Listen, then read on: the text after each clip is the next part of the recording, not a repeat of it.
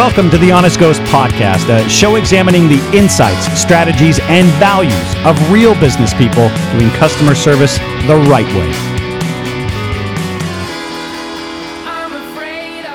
Hey everybody, welcome to the Honest Ghost Podcast. I am Travis Souders.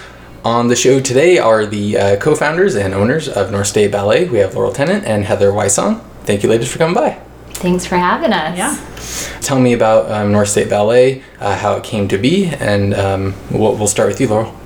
This is literally taking it all the way back. I was in Boston, working there with the Boston Ballet School, and Heather was here in Chico, and she just moved her family here, and she called me up and said, hey, would you ever want to do this? And I said, I would really like to consider that. And she said, well, you're kind of the only person that I'd ever really want to do this with. And I said, you know what, equal. So and that was the dream, how it started, just the two of us working together. And so let's backtrack just a little bit. So you were in Boston for school, right? I was teaching for the Boston Ballet.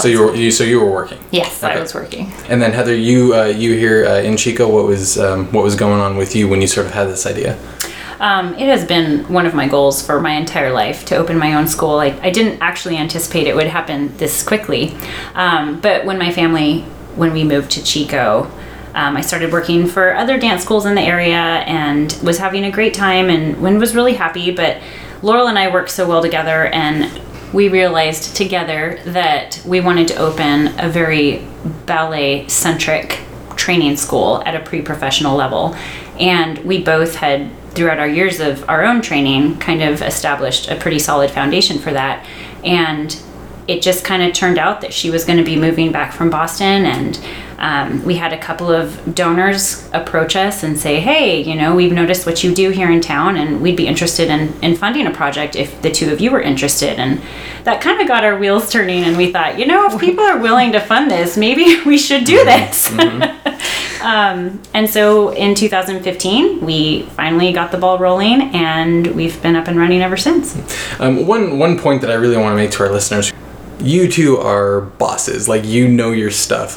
Classically trained, super well educated in this field. You also have a ton of high level professional experience. Is that something that ever crossed your mind? Seeing what was possible elsewhere, and you're just well, why don't we have that at home? Absolutely. That was, I grew up in Paradise. I started ballet when I was 6, and throughout my training, while it was a very sound training, it was very inspirational. It kept me going. It was always something that was evident that was missing. And I would leave for summers, and I would, and then finally when I was especially teaching for the Boston Ballet School, I came across what was missing.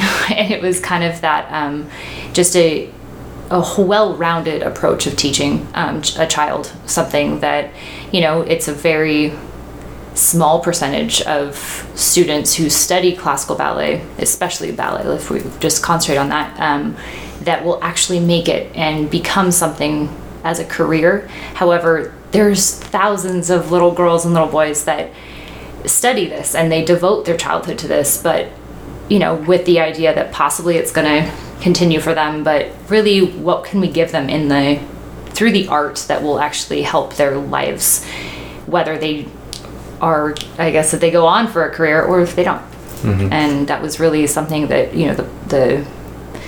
the positive reinforcement of the whole person versus just being just ballet and perfect ballet and perfect technique it only takes you so far. We believe that the rules and the training and the methodologies behind classical ballet can actually enhance the rest of a child's life and enable them to thrive in any area and in any arena. And so that is truly what we wanted to invest in, and in a positive way that pushed the child, but only to the degree where they could also experience success while they were being pushed and motivated and challenged, and all the while being loved and nurtured and in a safe place. When I hear you talk about specifically about how much you care about their actual their whole life, that sounds am I wrong in maybe guessing or assuming that maybe that's not something that happens at every dance school?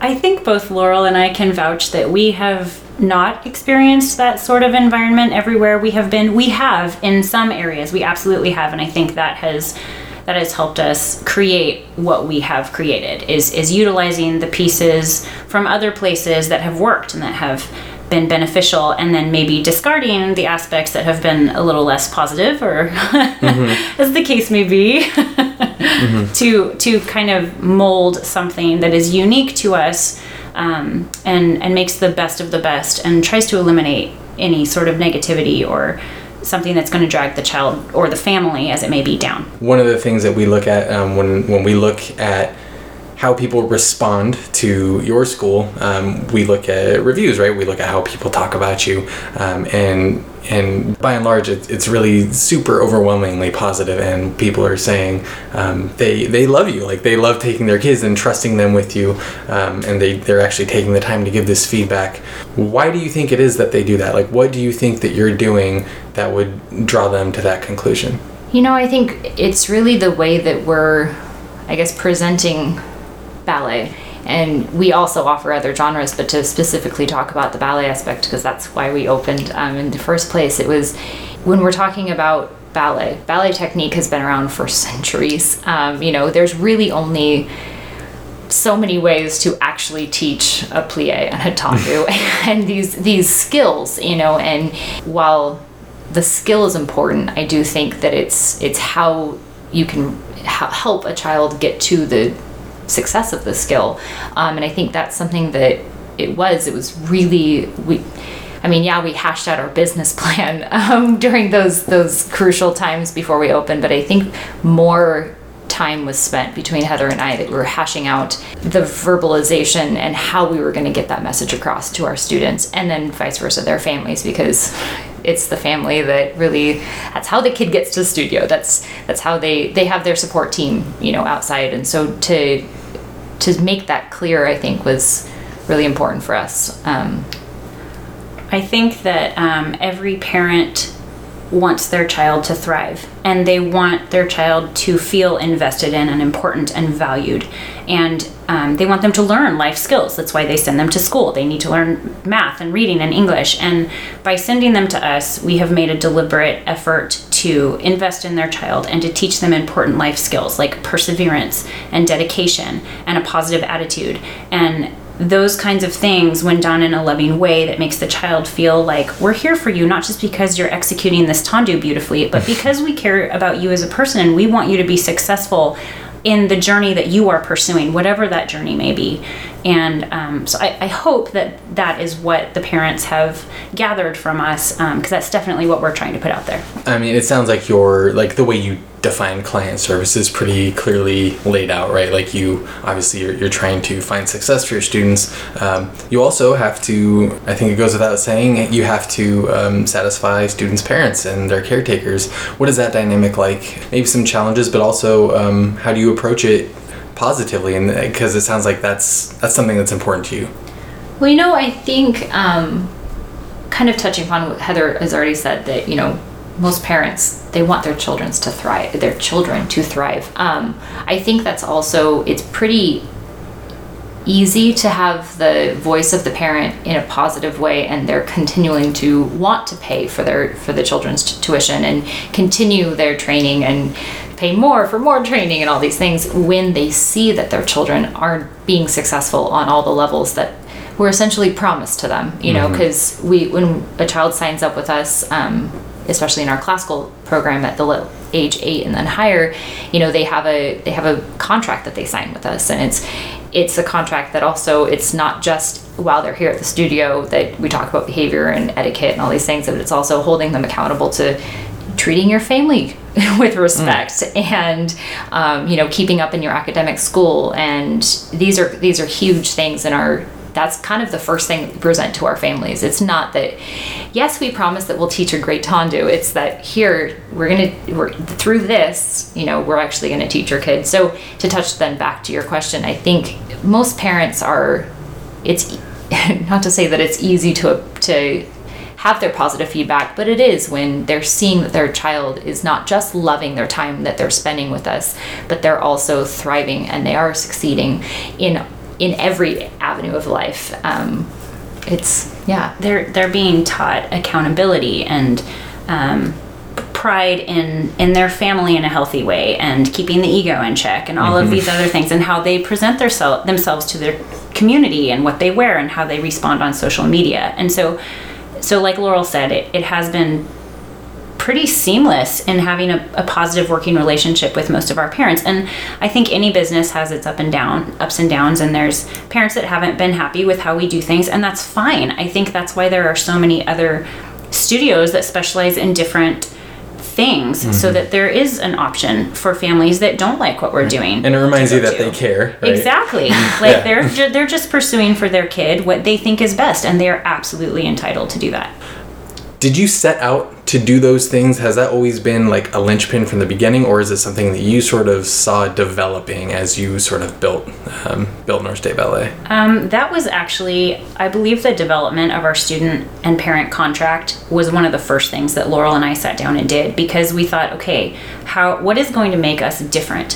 How do we set ourselves apart in how we raise these kids? We're going to be investing multiple hours a week in these children and in their families, and how can we best serve them? How can they become most successful? And so honestly, I do think it was a linchpin for us. It was at the very beginning. It was, if we can get them to focus on and prioritize the most important things in life, it's going to make learning a very difficult discipline of dance that much easier, and allow them to be that much more successful, because they understand how important not just behaving yourself in class when the teacher is watching, but also out in the lobby, and out in the parking lot, and in the classroom with their academic teacher, and at home at the dinner table. And so I do think that was an incredibly important piece of North State Ballet from the get-go. So what are some challenges of working with such a young clientele?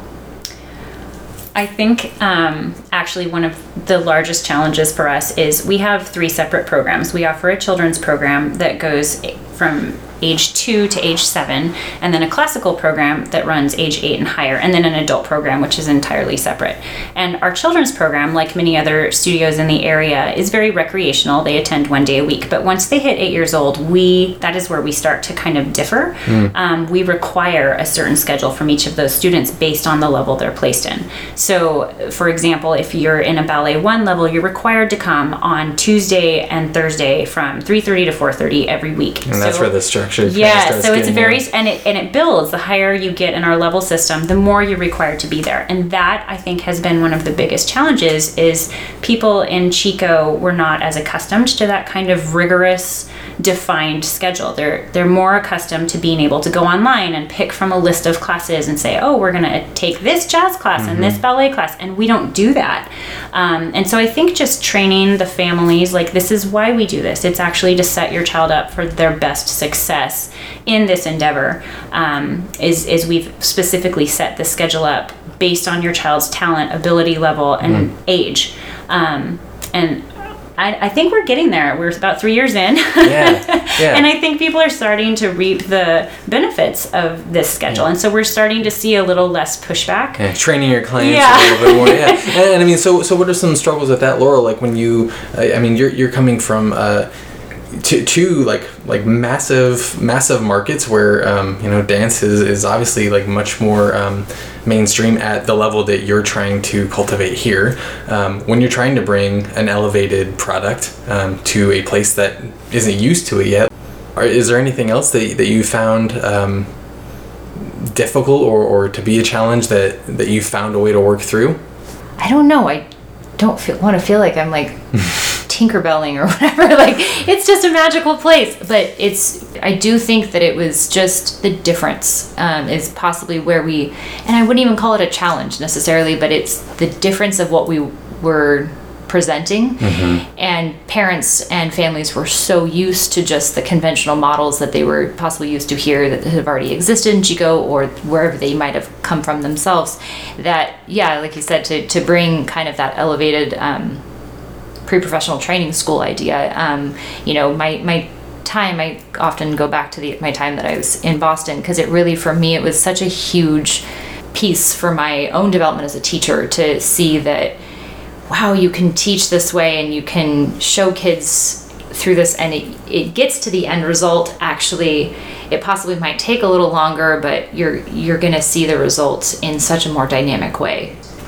So one of the things that I guess I'm gleaning is that It doesn't sound like one thing that you've had to do, and correct me if I'm wrong here, is a lot of changing your original vision on the fly. It sounds like you started off with a really clear vision of what you want to do, and it's less about you adapting to your market than it is about them adapting to you. How important is it to you for it to have been that way?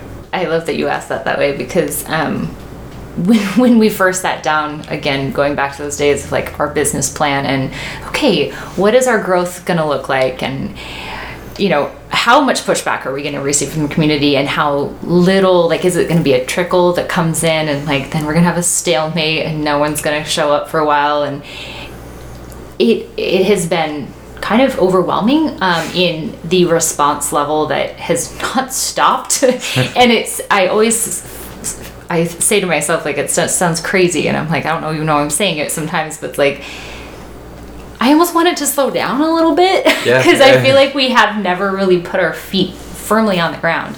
But back to your question of like doing it the right way that we thought was the right way from the get-go, and staying to our plan was very clear for us, and I guess the kind of going back to the idea of challenges, that was something that I think, parents, again, they have the best intentions for their kids, and so they come in, this is how it's going to be, and this is how you're going to do this, and we just calmly sit there and say, no, this is actually the way it's going to be done here, and it's not a problem if you don't want that. However, this is, if you want to stay with us and you want your kid to be here, this is what it looks like. And the parents are just, wait, what? And so it was something that I think that was, the number one. We were going to stick to those things that we made so important, because there was a reason why we made them important in the beginning. You had a vision. You knew how you wanted to serve your clients. You've stuck through to it, it sounds like, since the moment you opened your doors. Why was it so important for you to do things your way? I think just based on what we've learned. I think we really took a lot of time and energy and put a lot of thought into what we have learned that we don't want to repeat, and what we have learned that we would like to implement. And so I think that is how we were lucky enough to come into this with such a clear vision, because we had experienced both. And so it was pretty simple for the two of us. We're very like-minded, and it was pretty simple to kind of weave together something that we were willing to try in the community. And we've been thrilled. We have amazing parents, we have wonderful families, and we've managed to find some incredible faculty that we are just so blessed to have. And it has worked so far, and we are very excited to continue taking it into the future. Hope it continues to grow. All right, ladies, thank you both so much. Thank you. Thank you. And that's our show. Thank you to Laurel and Heather for coming on and being our guest today. And thanks to those of you who found it. I know a lot of you probably found it from Laurel and Heather. Thank you for coming by. I do encourage you, go back if you have some time and listen to some older shows too. And stick around. If you subscribe, we'd love to have you listen to our next ones coming up. And if you're interested in having Honest Ghost tell your clients stories that reflect on your business, please visit honestghost.com.